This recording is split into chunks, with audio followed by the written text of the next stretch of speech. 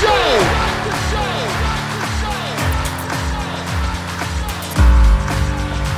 You have all made it to the dance.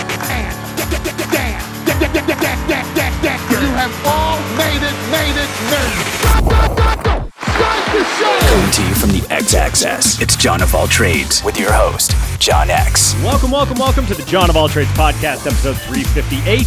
I'm your host, John X. Thank you for joining us. Glad to have you back. Hello. How are you? It has been a while since I've been behind the mic in this format, and I am thrilled to be with you. Yes, it has been what? Since November?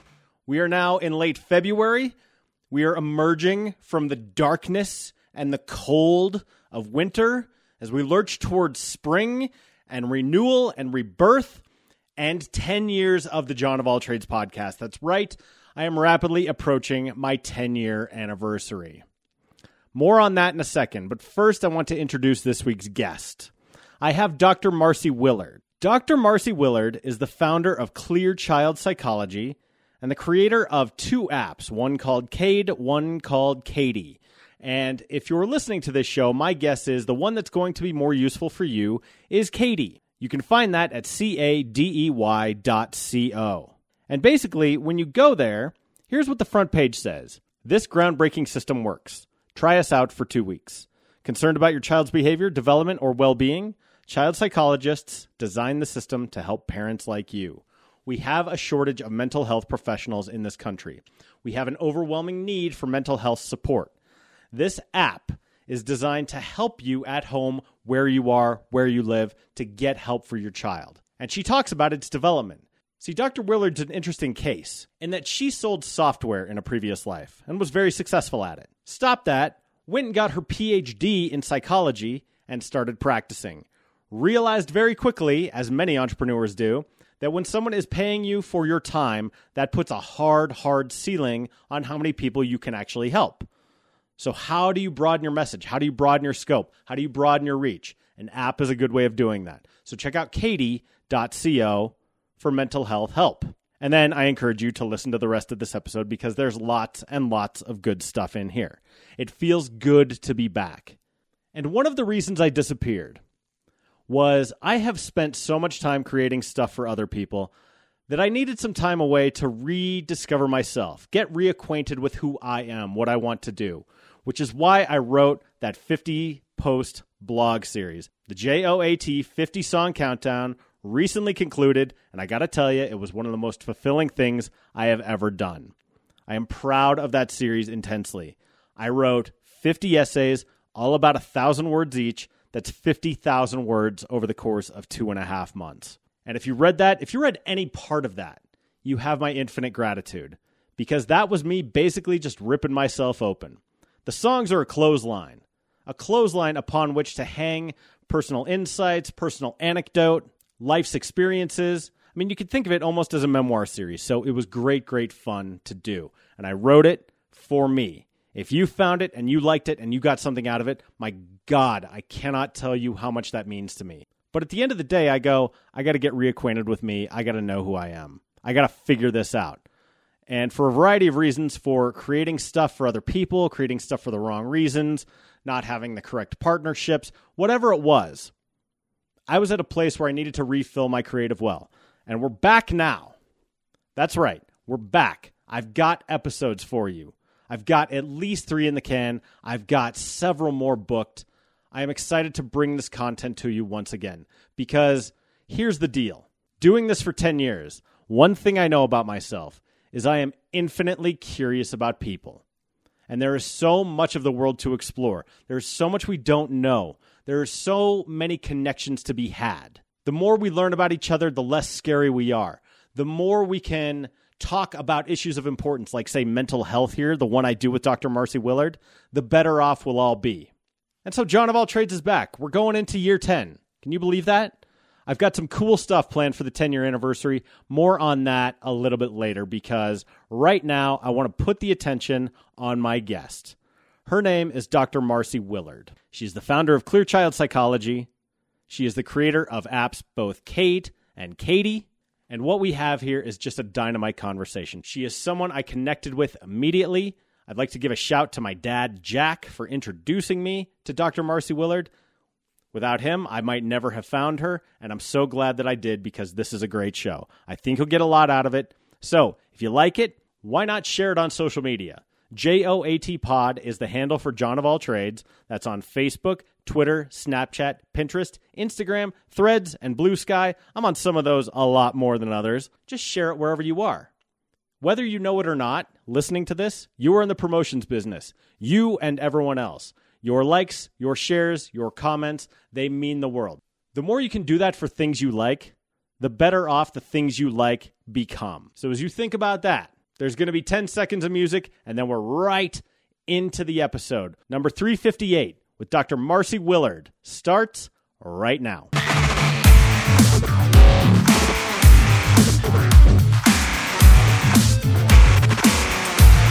So we write blogs and plan out our video series and look at the emails that went out and see how they're performing. And then we do additional articles. Okay. So big content day.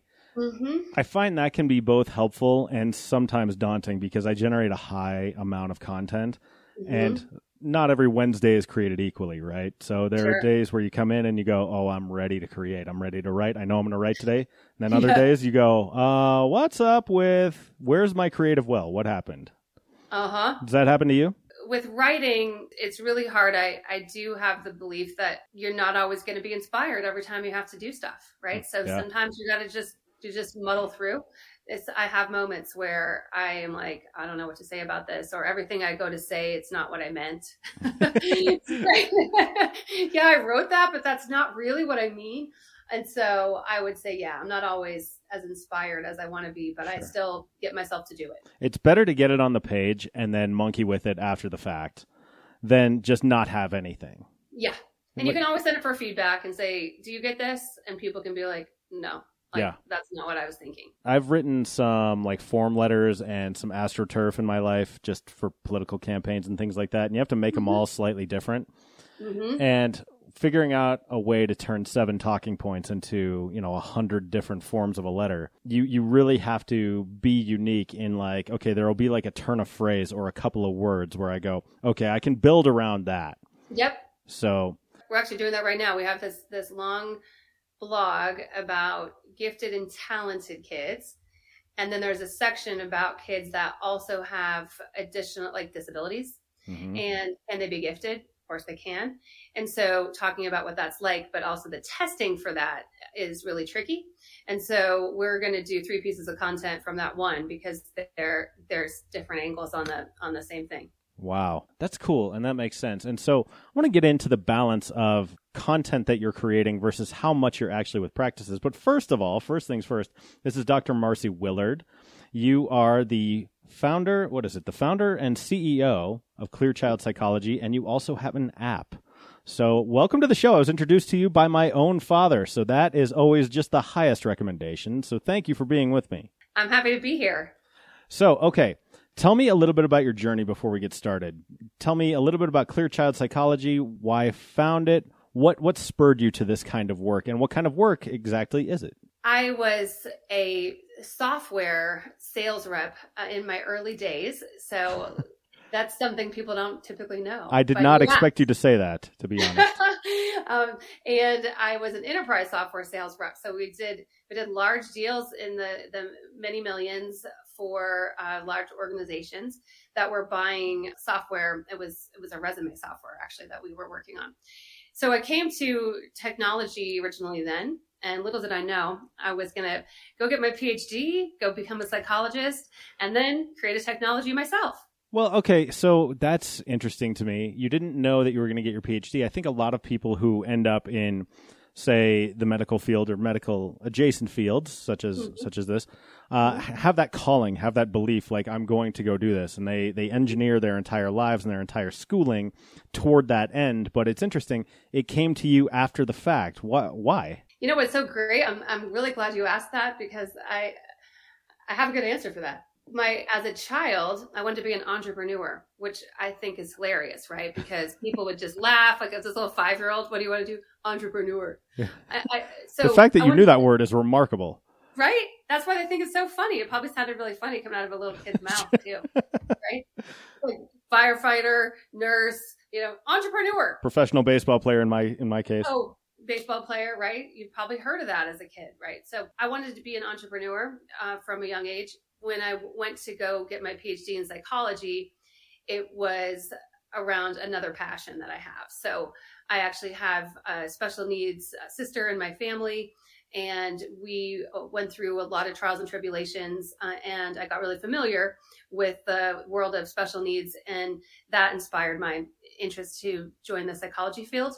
And I didn't know at the time that I was going to ultimately start my own business as a psychologist that also created technologies around that. Wow. So this is like a confluence of so many things in your life that you managed to get right in the center of that Venn diagram. I don't know that a lot of people get that exactly right. You are so right. I feel like I'm one of the luckiest people in the world. And I say that honestly, in that I get to do the work I really want to do. Right. I'm doing the stuff I want to do with my life. I feel the same way. And I'm in the middle, as we record this, of this big blog series on my website about my top 50 favorite songs.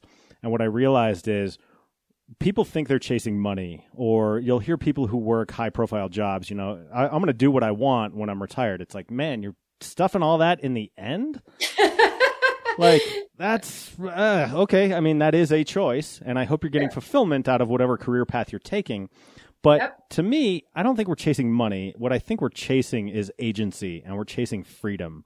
The ability to determine how we spend our days, how we spend our time. And if we do that, then retirement is something that I don't much think about. I mean, you want to plan for it, because at some point your health and your ability is going to deteriorate. But more than anything, you want to feel like what you did had value and was additive and contributed to some sort of greater good. I feel that way deeply, and so it's thrilling to me to get to talk to you and know that you feel that way too. I absolutely agree. The greatest aspect of my career that I value is that freedom to do what I believe are the most important things. Yeah. With my time and with what I know, right? So my own individual contribution to the world, I get to do that, and I get to choose that. And I tell people what that looks like, instead of having that dictated. And then maybe I have a corner of it that I get to choose, right? Where it's like, well, you're going to write articles, but about all these things. And if once in a while you can write about what you want. Sure. I mean, we all have the less glamorous parts of our day that allow us to do that which we really want to do. Mm-hmm. And so for me, I know I have people coming up to me all the time because I've been successfully on my own now for almost 9 years. And they'll come to me and say, I'm thinking about going out on my own. And I go, man, if you've already made it this far, all I'm doing is I'm going to push them and be like, try it, go for it, do it. You can always go back to a less fulfilling job, or maybe you don't like the rhythms of this, like whatever, right? But at least you tried. You've got to try. So that influences my whole worldview. What I'm curious. Sorry, go ahead. This brings me right to something about your dad and my dad. And we both share the fact that we have dads we're really proud of and that we really believe in. And a lot of people talk about entrepreneurship saying, oh, the risk, right? There's so much risk. And my dad said, this is the least risky thing that I could ever do, because I'm the one that writes my checks, and I know how hard I work, and I know if I'm going to pay myself. And he said at one point he was in some job, this is way in his 20s, he was in some job where his hours got cut. He looked in the mirror and said, this never happens again. I like that. Right. And so started his own company from there on out. And he said, it's not risky to me at all, because I'm doing the work that I know needs to be done, and I can count on myself. 100%. And particularly in this economy where we sit in 2023, the amount of jobs that are available are far outpacing the number of people to fill them. Mm-hmm. And so it's like, look, if you fall on your face, you can go work for someone else at some point. But I mean, damn it, at least give it a shot, especially if you're coming to me and saying, I'm thinking about doing this. It's like, oh, no, you're already there. You just need a nudge in the right direction. Just go do it. So my question to you is, this mindset that you have where you are finding a deep level of fulfillment in your career as you deal with kids who maybe have depression, maybe have anxiety, maybe have developmental disorders. How does that mindset inform the way that you relate to your patients? Or does it, or are they separate? No one's ever asked me that before. Okay, so my worldview absolutely impacts how I interact with clients, right? Because that's how I think. Of course. It necessarily has to. Yeah, I believe I have a big focus for kids on them finding their authentic selves and being able to express that, and for parents to support that process, not prevent the struggles that kids have and allow them to struggle through so that they can learn who they really are. And so I believe it influences that my gut says, be who you are, do what you love. Don't go after somebody else's dream. And in that same way, that's what I did. Yeah, absolutely. And I mean, one of the things that you'll hear, I may be using a term out of context here, but particularly when you're dealing with kids who are trying to discover their authentic selves, you could be pushing against some narcissistic extension from some parents, maybe, where parents are trying to maybe shoehorn their kids into a path and the child's resisting. And I mean, the parents are paying the bills, but your duty is to the child. Is that ever tension that is difficult to resolve in what you do? It's an important tension. And yes, the goals that we have for our kids as parents are not necessarily what the kids' goals are. Yeah. And so my job is to help the parents understand what their kids need and see how to support them and guide them. So I've got a really great analogy for this. So I did not come up with this. There's a great psychology expert who described the shepherd versus the engineer. This is Russell Barkley who said this. So the shepherd view is I guide this child towards greener pastures.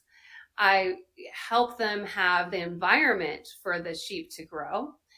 They follow me sometimes. Sometimes I follow them, right? Yeah. And I give them this beautiful place to grow into these sheep. But I could never make a sheep into a dog. Not unless it's a Looney Tunes cartoon, but yeah, right? it usually goes the other way. Yeah, right. And so as the engineer view would say, the engineer would be trying to engineer their future. So I'm going to set up a path for you that makes it so clean and clear on how you can be successful and make money, right? Yeah. That's the engineer view. And the problem is these people are individual people with their own decisions, and they don't do what you say necessarily. And even if they do, they're not necessarily going the place they need to go, which is to their real authentic self. So, they want to be a musician. Dad wants them to be a doctor. Right. There's a conflict. And the way to resolve that isn't to force your will. Now, you might have your points and you might want to help them understand here's the obstacles if you go that way. Yeah, perspective is not a bad thing. Right. It's fine to share your perspective. It could be different. But to try to engineer their career, that will not work. I'm sure you get this all the time, but there's a movie that came out in like 1998 called Rounders, which I really like. It's about professional poker players. It's got Matt Damon and Edward Norton in it. John Malkovich is in it, Martin Landau. But Martin Landau is a really revered law professor in the movie, and he's kind of a mentor to Matt Damon, who's in law school, but his secret love is playing cards. Well, it turns out Martin Landau always loved the law and wanted to be a lawyer, but his parents, he comes from a very Jewish background, push him to be in the yeshiva and want him to eventually become a rabbi. And he makes the decision. He goes, that was not true to who I was. And he ends up, what's the word I'm looking for? Ostracized from his family. Yeah. And so that was, as you said that, I thought of that movie because I've seen it 100 times because it was on cable roughly 10 times a day while I was growing up. But I think that's got to be difficult, certainly for the child, but in a weird way, really difficult for the parents because they go, man, you would be so successful in this, yet I cannot live your life for you. Mm-hmm. So, and not only can you not, but it's not best. No. Right. For this person. So this is a developing human that is deciding what matters to them. And it's not going to be the same things that matter to you. Yeah. And what tends to happen is the kids that have a stronger sense of self and a stronger will, they get an attitude. Yeah. Because they're sick of being told what to do, right? I want to be me, and you're telling me to be you. And so it's a huge conflict. And it's not as explicit as that. People don't think of it in these terms very much. Right. But what ends up happening under the surface is that there's a building resentment about you trying to live my life. I choose. Now, they don't know everything. They still need guidance, but you can't make their decisions, and you never will. No, you absolutely cannot. And it's interesting, the current moment we find ourselves in. You know, we're reading about helicopter parents and lawnmower parents. Yes. You know, I did a video on that. I know what you're talking about. I would expect you know light years more about it than I do, if that's even the right unit of measurement. I'm glad you've even heard of it. Yeah. Well, as a parent and as someone who actually produces a podcast hosted by a child psychologist, which was interesting. I told her I was doing this, and she was excited for me to tell her about it. Cool. We'll talk about her off mic, but you know, I'm exposed to quite a bit of this, and as my girls are 7 and 9, I'm trying to be attuned to be the type of father that my dad was for me. My dad always encouraged me to be who I was. I remember I was in like 4th grade, and I got straight A's one time on our report card. And he took me and got me some treats, but he said to me, he's like, when you did this for you. Your mother and I are very proud of you, but you didn't do this for us. Don't do things in your life for us. Don't do them because of us. Do them for you. This is your achievement. You own it. That's beautiful. That's beautiful. The thing with the report card is a super good example. The report card is the end result of a lot of efforts. And for some, you might have really taken some risks and failed at some things. Right. And that might reflect on that report card at the end of the day. So if you focus a lot of energy on that report card being super good, which is fine. It's fine to have good grades. There's nothing wrong with it. But if that's your focus, then where's the valuing in the failure and struggle and learning? Yeah. Right? It's like this result. Like if you get straight A's, you win. Really? Nah. Did you put yourself out there? Did you really take risks? Did you fall on your face a couple times? Did you learn anything? Right? That's what I really would like parents to focus on more. And I love what your dad said, because it's great to get good grades. There's nothing wrong with it. Congratulations, son. Let's get an ice cream cone. But don't do it for me. Right. Yeah, it's it's one of the, he also said to me, this was one I always liked. He said, don't let your schooling get in the way of your education. Beautiful. Right. And so like that always encouraged me to live a very well-rounded life and not focus. I mean, I didn't frequently get straight A's. I mean, I always did well, you know, but I was like a 3.5 where I knew if there was something I wasn't super into, I'm like, I'm not investing a lot of time and resources into this, which does not ignite my passion. I'm going to spend more time on that which fulfills me better. I couldn't have verbalized any of that at the time. Yeah. But looking back on it, I'm thinking about it and it makes sense. It's actually a gifted trait. It's a common gifted trait, and it often gets gifted kids into trouble where they say, I'm going to cut bait on this because this is stupid. I'm not even interested in this. Right. And so they'll be doing an essay, you know, the essay is supposed to be about something that they think this is a stupid topic. Like I don't even understand why somebody would ask me to write this. Right. And so they have a hard time bringing themselves to do it. Now you get into the real world, and that's great. Do not waste your time. Do not waste your time on anything. If it makes no sense and you can't put your head together about why you're doing it, don't do it. Right? But the kids know this from little kids, right? Yeah. And there's certain things in life you have to do, but there's a reason, right? Like you got to pay bills. Well, that's not fun. Nobody's having a great time with that, but you know why you're doing it. Right. You know, what you're describing to me, since we're talking psychology, that reminds me of kind of the marshmallow test as well. Uh-huh. Where, you know, for anyone who's not listening, essentially the gag is you put a kid in a room with a marshmallow, you leave them alone for what, like 10 minutes, is it? Mm-hmm. Something like that. And you say, you know, if you don't eat this marshmallow during that time, I'll give you 2 marshmallows. So it's essentially teaching people to delay gratification. And so what we've talked about is there are things that we don't necessarily like about our job or our entrepreneurial, or maybe it's like less glamorous than other parts. I finished up my yearly expenses yesterday, which was no picnic. But by virtue of doing that, it allows you sort of the space to do that which truly fulfills you. Right. There's a delayed gratification effect there. Yeah, yep. 100%. Yeah, and there's a sorting of priorities. And you say, is this important to me? Well, yeah. because this is laddering up to something that I really, really care about. Yeah. At the same time, you have to do the same math to kick stuff off your list, to say, listen, I've been doing this a long time. I thought it was going to pan out a certain way. I have some sunk costs here. It didn't work. Forget it. Move on. Focus on something that you can nail it. Yeah. This, right? Yeah, 100%. This is why I hire a professional accountant. I'm not doing my monthly or quarterly taxes myself. Plus, that's way too complicated. That's just a bad use of my time. That is low value time for me. So let me ask you, you transitioned from, you were in software sales, and now, you're the founder of Clear Child Psychology. How was it for you establishing the rhythms of getting this practice up and running? Did it come naturally to you? Were there struggles? Yeah, there were struggles. There's still struggles. There's still struggles for sure. When we started Clear Child Psychology, which is the parent company, we focused a lot more on clinical services. So we did clinical services for a number of years, and that was the primary focus of the company. At the same time, we were building an app. We were building an assessment app for autism at the time. Oh, wow. And so we were doing the app plus clinical services. We slowly learned that the clinical services don't scale very well. There's only 2 of us. And so we can only help so many people with that. Yeah, right? What I'm hearing you say is a similar problem that I have in the consulting industry, in that you were essentially paying or having people pay you for your time, and time is really the only truly finite resource that we have.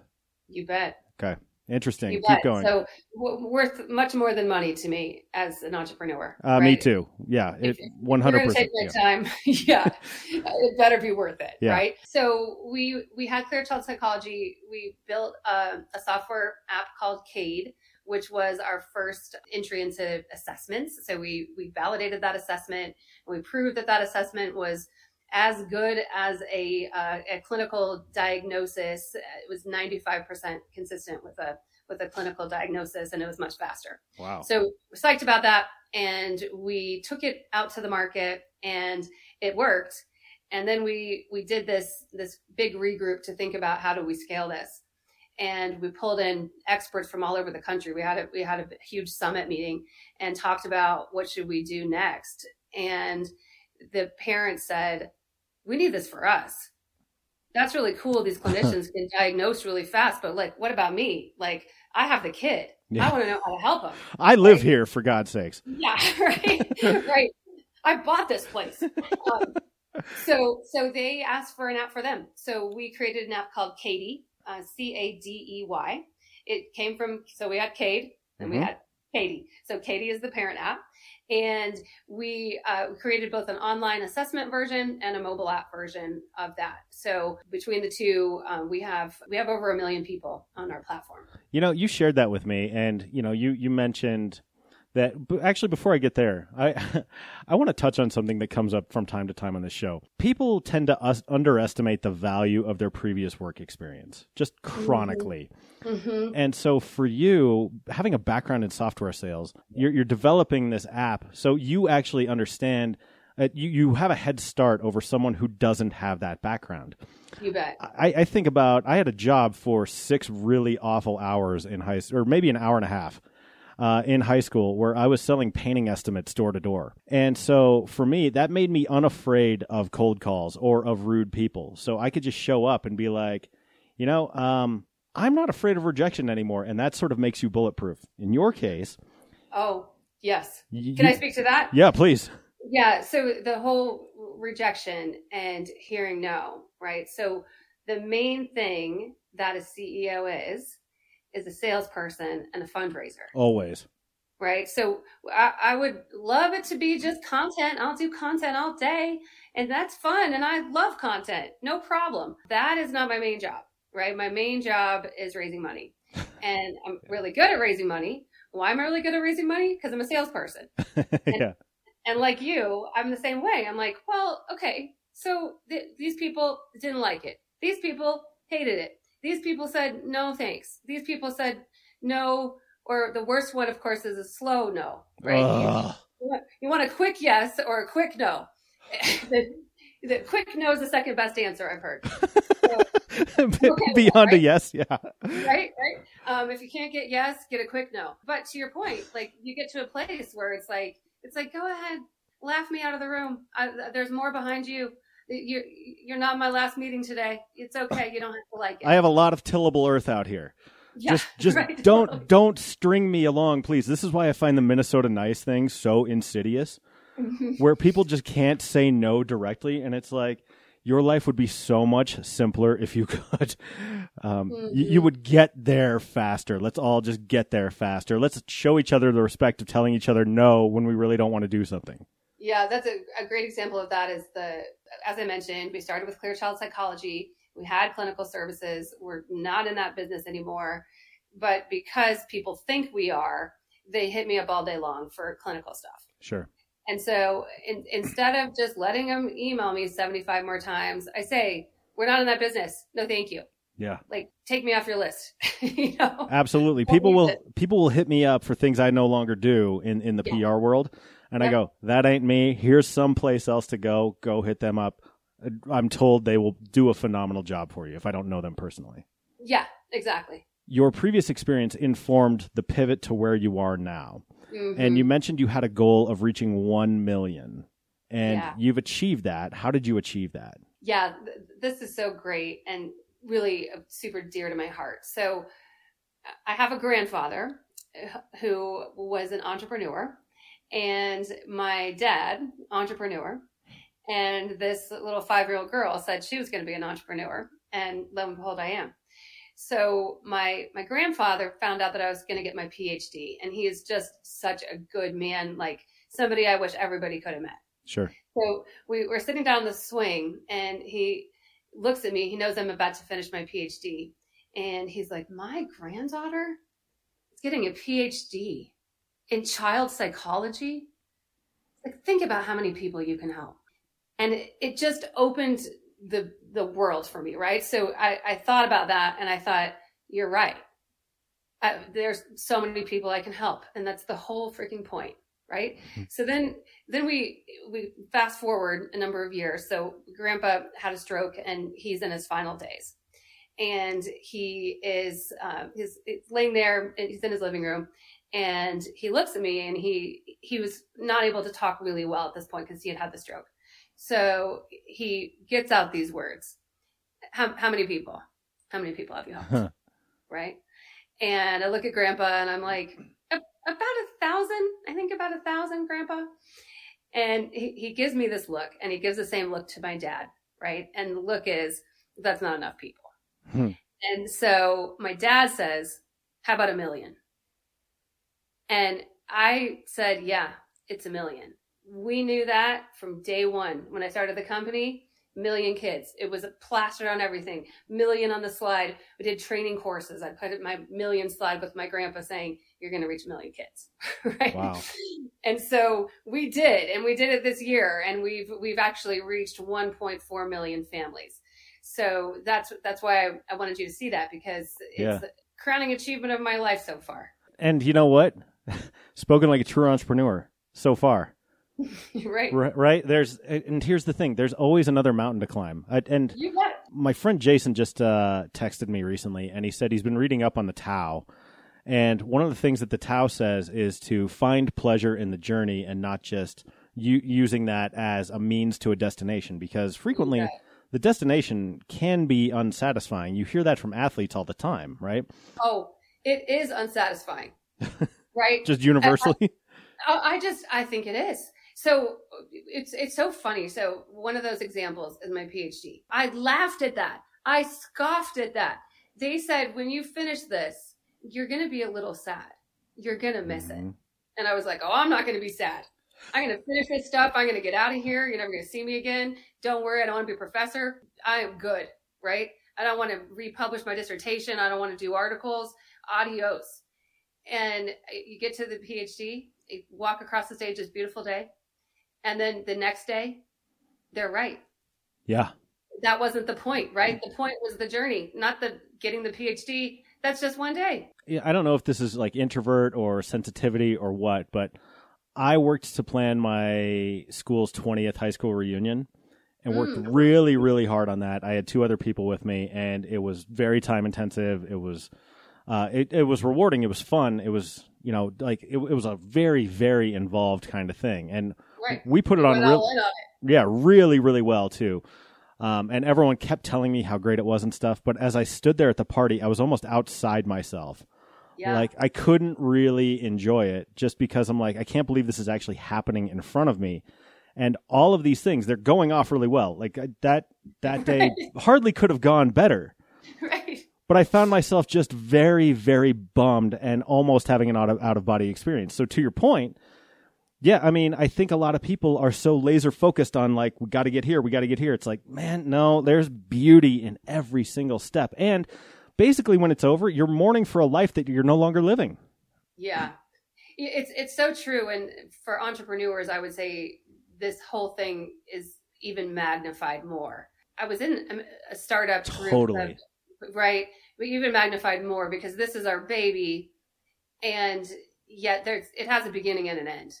We don't know exactly where it is, right? But this thing doesn't go on forever. One of the entrepreneurs that is at this Builder Startup Week, he talks about his own mental health journey and how hard it was and how he decided he wouldn't sacrifice his physical health for this journey.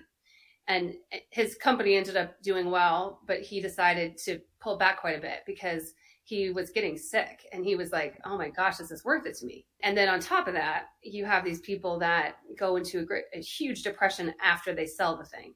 They finally get it, right? You get the big money, you get the 8x return, you have the people celebrating. And then you're like, wait a minute, I just sold everything that I care about here. Who am I now? Yeah. Major psychological shift that I think needs to happen in focusing on making it a great experience for everybody involved. And yes, you want to maximize the outcome at the end, but that cannot be the main focus. You've got to focus on today. Yeah, absolutely. I read a lot about stand-up comics, and even someone who is as rich as Jerry Seinfeld, who is now a billionaire and has Seinfeld royalties coming in still to this day from Netflix and wherever else. He is still getting up and telling jokes that don't necessarily land to a crowd of a bunch of drunks, right? And so on a certain level, when given the choice that you can do anything, find what you would do. Kyle Kinane has a advice about this. He said, look, find what you love to do and be willing to do that for free forever. And I thought, what an interesting way of looking at life. But that's very process-oriented. That's very in the moment. It's like stand-ups will tell you, it's like, I just like getting up there and trying out new material and seeing where it lands. And then there's a journey with jokes, or there's a journey with routines, or there's a journey with bits. And they get there, that part's over, then they start writing new ones. That's just what they like doing best. But it's all process-oriented, not like goal-oriented. You can have goals, and goals are, I think, are healthy. But if you love the process, the rest kind of writes itself. And that's what I hear you describing. You're so right. I do it in my own evolution. It's been a really big focus on show up today, bring your A game today, do everything you can today, and let go of the rest. Right? Did I mess up in the past? Of course I did. Is there going to be challenges in the future? Of course there will be. I can't predict them right now. I'm going to predict the wrong ones. If you ask me, what terrible thing's going to happen to you in the future? I don't know. Something terrible will happen in the future, and something wonderful will happen in the future. I don't know what that is, but there's no time spending time on that now, wasting my time. That's a fool's errand. It is. So sometimes I fear I'm not like ambitious enough. Then I'll recalibrate and I'll think to myself, I'm like, no, what I want to be doing is I don't want someone to be dictating how I spend my time to me. As long as I am doing something that I find fulfilling and something that I find stimulating and additive to the world, then I want to keep doing that. Whether that's this company or whether that's something else, I don't really care. I just want to have agency over my decisions. Yeah. So it's interesting you use the word enough there. When you hear the word enough, or when you hear, am I a bad X or a good X? The answer to that is that that's not a real thing. That's a judgment. So am I a good parent? I have no idea. Am I a bad parent? I don't know. But I can tell you this. Am I a loving parent? Absolutely. Right? I can demonstrate that with my actions. I can show you with my actions I'm a loving parent. But the bad and good thing is just a judgment. So is enough. Am I ambitious enough? Well, you're an ambitious guy. Is it enough? That's a judgment, not a fact. That's, well, God, what an interesting way of putting that. Right? Because, what are you measuring it against? Your own judgment. That's all that is, right? If 5 people came in and you asked them, am I ambitious? Am I an ambitious guy? Right? They're going to have different answers. And it doesn't matter. All that matters is what you decide, right? Like, this is how ambitious I want to be. You could decide that, and you could decide how you're going to measure that. But beyond that, you'll never know, right? If you're ambitious enough. Right. It's a thought. And right? I suppose what really matters is what actions you take decided upon by yourself. Like, how do I want to spend my time? And then you take actions according to that feeling. And whether that's good or bad or ambitious enough or not is really sort of irrelevant. That's not for you to decide. It's just, what next action am I going to take? And that will help write whatever story is of my life. Right. And so let's say you're in that moment right now and you're having a conversation and you're like, am I good enough at this? Right. Or is this a good enough situation? Right. That's a wasted thought. Right. But what you can do is say, hey, what does this situation demand of me right now? Can I go all in on that? Of course I can. Yeah. And how do you value your time? And so for me, like, am I ambitious enough? Could I go and do like Chamber of Commerce breakfast networking events? Yeah, I could, but I really, really don't want to. And so you've decided it's not a priority for you. Correct. Yeah. So, I mean, even if you're not good at prioritizing these things in your head, your actions will prioritize them for you. It does. And what tends to happen is you want to keep your eye on what really matters. And once you're really clear on that, then you decide, okay, is this particular priority necessary for that or not?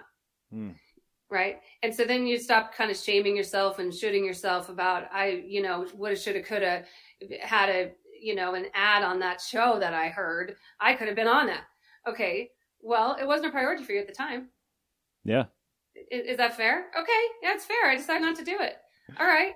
So why spend any time on that, right? It's like, okay, I shuffled in my mind what I thought was the most important at the time. And I think it's necessary to do that. And then at that point you go, okay, well, good on me. I did exactly what I decided was important. That can be tough to determine because there are any number of externalities here that can exert pressure upon you. You bet. That try and prioritize things for you. But I know you're not in the clinical side anymore. But do you think, is it reasonable to say that people have a hard time truly assessing their priorities, or do people have a hard time being honest with themselves? Is that a common theme? Because what we're talking about is you and I, as we have this discussion, or at least as we're presenting ourselves as we have this discussion, seem to have a fairly high level of self-actualization. Right. And like a high level of self-awareness about the processes that go into this. And entrepreneurship kind of forces you to think in this way in a lot of cases. But for your average person who is coming to you asking for help, do people struggle with this? Yes. And I think it's really hard for all of us. I would say for an entrepreneur, I wouldn't say it's easier. I think it's probably harder to choose what is the most important thing for me to be doing in this moment. Yeah. Right? That can be tough, yeah. I think it's hard. In terms of, you asked, how would you go about that? I listened to this amazing podcast. This guy's in recovery, and he talks about how being in recovery made him a great leader, addiction recovery. Mm-hmm. And he talks about you have to do the uncomfortable work. And he says that in recovery, they have these 3 things. So they surrender the outcome, they do the uncomfortable work, and they practice rigorous authenticity. So this is his 3 pillars. And so when you think about those things, if you're avoiding the uncomfortable work, which is having that discussion with that guy, I hired you to do this, but I actually don't need that anymore, right? Uncomfortable conversation needs to be had. Or, hey, I signed up for this thing and I thought this was going to be a really good fit for me, but I actually don't have the time to dedicate to this. I'm going to focus my energy somewhere else. Of course you have time, but you have time that you're going to allocate somewhere else, right? And so having those uncomfortable conversations, doing that uncomfortable work, I think is a big part about prioritizing your time, because otherwise you're wasting it on areas that you just kind of shied away from, dealing with. Right. This is why I'm not afraid of confrontation, because it demonstrates a level of respect and care for people, where if you're obfuscating or you're sort of being a little bit oblique in the way you're addressing people, what do any of us learn from that? Right? No one can grow, no one can change, no one can better themselves. It's the way you said it. It's like, I thought this was going to be a priority. It isn't. I owe it to you to tell you that. And that's me just being forthright. Yep. And the thing is, it's not about you. Right. So I'm having this conversation. I'm talking in a two-way conversation. If you're saying, Hey, Joe, you asked me to do this thing and I thought I could do it, and turns out I can't. That's me. Right. Mm-hmm. Not Joe. Right. And so Joe can be offended, and Joe can feel criticized that you have decided not to prioritize his project, but it's not about Joe, right? That's you. You've decided, listen, this isn't my gig right now. Joe can spend his whole day being pissed at you and saying that he doesn't think I'm important. He doesn't like my stuff. Well, it's just not a priority for me. That's me. Right. Right. And so we get so tricked into thinking it's all about us, and so wrapped up in this whole, like, we're triggered that you thought my thing, right, wasn't that great, or wasn't the priority. And you don't need to do that. That's a great point too. And Joe, this hypothetical straw man that we've invented, Joe is a grown-ass adult who can now find someone who can dedicate their time and energy to their thing. Yeah, and like get better results than you would get if you just, ground your molars into powder while doing this thing that you're not fulfilled by. Like, that transaction is not going to be good now. It's not going to work. No. It's not going to work. So and for both of you. And so, I mean, anyway, I want to pivot back to the app here and talk about, so first of all, CADEY, how does it work? Where can people find it? What's the next steps for it? Yeah, awesome questions. So CADEY is the mobile app, and CADEY, you can go online to cadey.co, so CADEY.co, and read about the app. And if you're ready, you can click to download it there. You can also get it in your Apple App Store and your Google Play Store under CADEY. That is a parenting app, and it is guidance by child psychologists on every parenting thing you can think about. So power struggles, my kid won't do their homework, my kid won't do their chores, my teenager started acting different, all the things that happen. Too much screen time, right? Too much screen time, or take his phone away and he has a fit, right? So all these things are in the app. It's a parenting app, and really, really high reception for that app. I'm very jazzed about it. And so that would be what I would recommend to your listeners. What's coming next is we are building this platform into an integrated platform that can be used by companies for their employees. The combination of the resources I told you about, which we have over 1 million people using, is going to be integrated together onto one platform that will be accessible by companies to give to their employees. Nice. That's next up. Wow. That feels like you'll scale up past that. What was it? 1.4 million pretty fast at that point. Yeah, right. So the goal is to really proliferate this model and to make these resources available to families. Wow. So what we've found over the years as psychologists, and this was a key moment for me, was the accessibility. It's terrible. So you've got 17 million families out there that have a kid that has something going on that requires some help. And there are about 100,000 psychologists. That's a terrible ratio. So you can see that math doesn't work. We don't even need to crunch those numbers to figure out what that's like, right? I'm not reducing that fraction. Yeah, you don't need to. You just need to know it's not good. It's a lot and not nearly enough. Yeah, there you go. So we knew that was a problem, and we knew the technology could be a huge factor in changing that. And we've gone the extra mile to create these resources for families, and we want to make sure that everybody gets them. That's fantastic. I mean, what a beautiful mission too, especially you hear about the mental health crisis in this country, both from places that are very genuine and people who are weaponizing this for political gains. But at the end of the day, the biggest thing is, Like, we could all use some help. I even think about a goofy movie like Crocodile Dundee, where she says, we could probably just all use more mates. Right. Totally. I remember that. I totally remember that. Yeah, it's true. I mean, we're more connected than ever, yet we're all more isolated than ever. It's this weird paradox of modern living that feels unsolvable. And so if you can use technology to help bridge this gap, which you are doing with your goal of helping 1 million people and now well beyond, I mean, hell, that's a mission well worth taking, and you are spending your time beautiful. Thank you. Yeah, I do have as I mentioned, I feel I'm one of the luckiest people in the world because I do have the opportunity and the freedom to say, this is the most important thing. That's why we're doing it. Yeah. And if there's something that doesn't fit here, we're not doing it. There's a wonderful analogy. There was a British rowing team that adopted this message for their team, which was, will it make the boat go faster? And every single thing that the team was doing had to go through that filter. If you go out drinking the night before, will it make the boat go faster? No, it won't. Definitely not. No. Right? If you train more, will it make the boat go faster? Probably, given that you're training in the right way. And so they had, that was their filter. And I'm the same way, right? It's will this scale faster? Will this get to more people? Yes or no? It reminds me of when people tell me they want to start a podcast.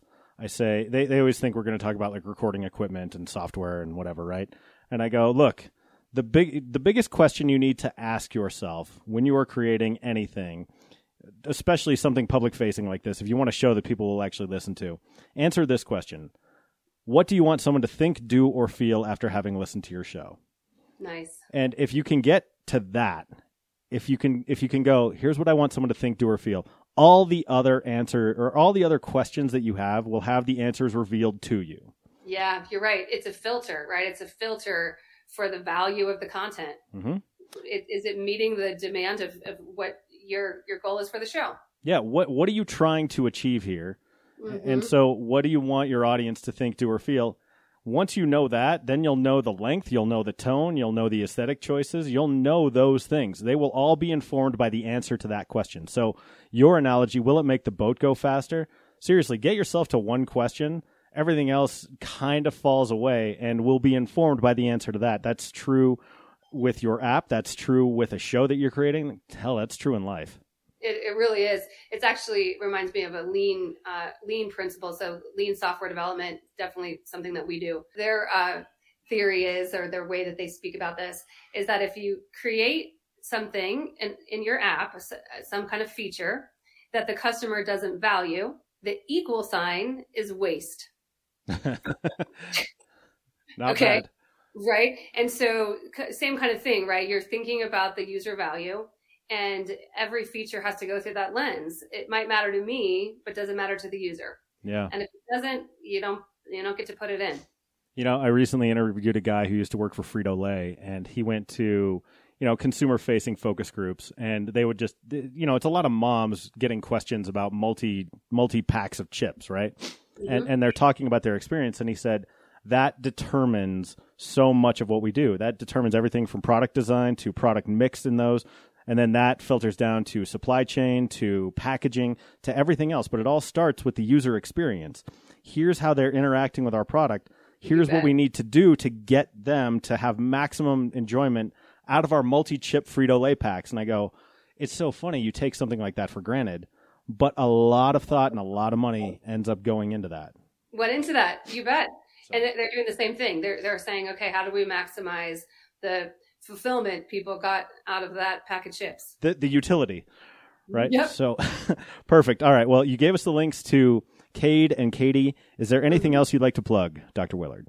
I want to let the world know that if you're having challenges with your own child, you are not alone. Yeah. There are tried and true things that parents can do that can help things get better. And if you need help, I suggest that you come check out the app, and there's places where you can give feedback. If you have questions, if you have things that you feel like we didn't answer, things that we can do better, we're happy to hear about it.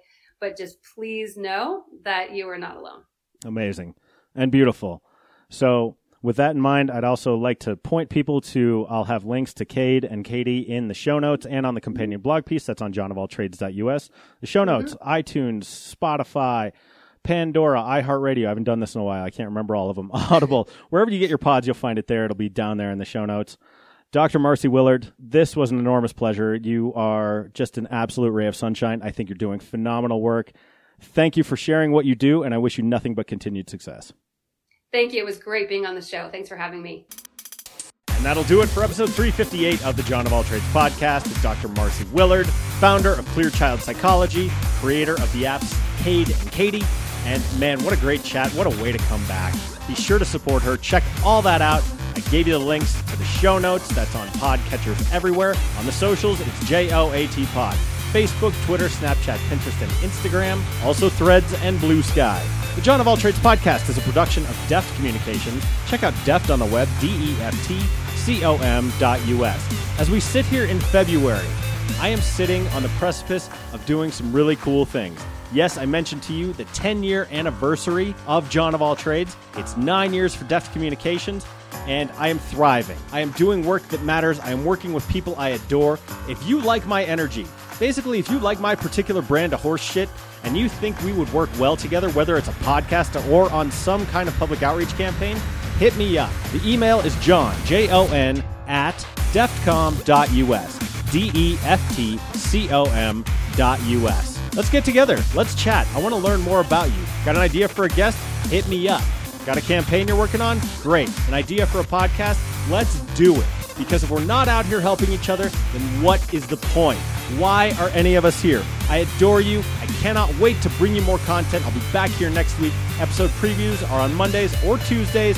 Facebook only. New episodes drop on Wednesdays. So with that said, I'll see you next Wednesday. And until then, say goodnight, Gracie. That's good, Johnny.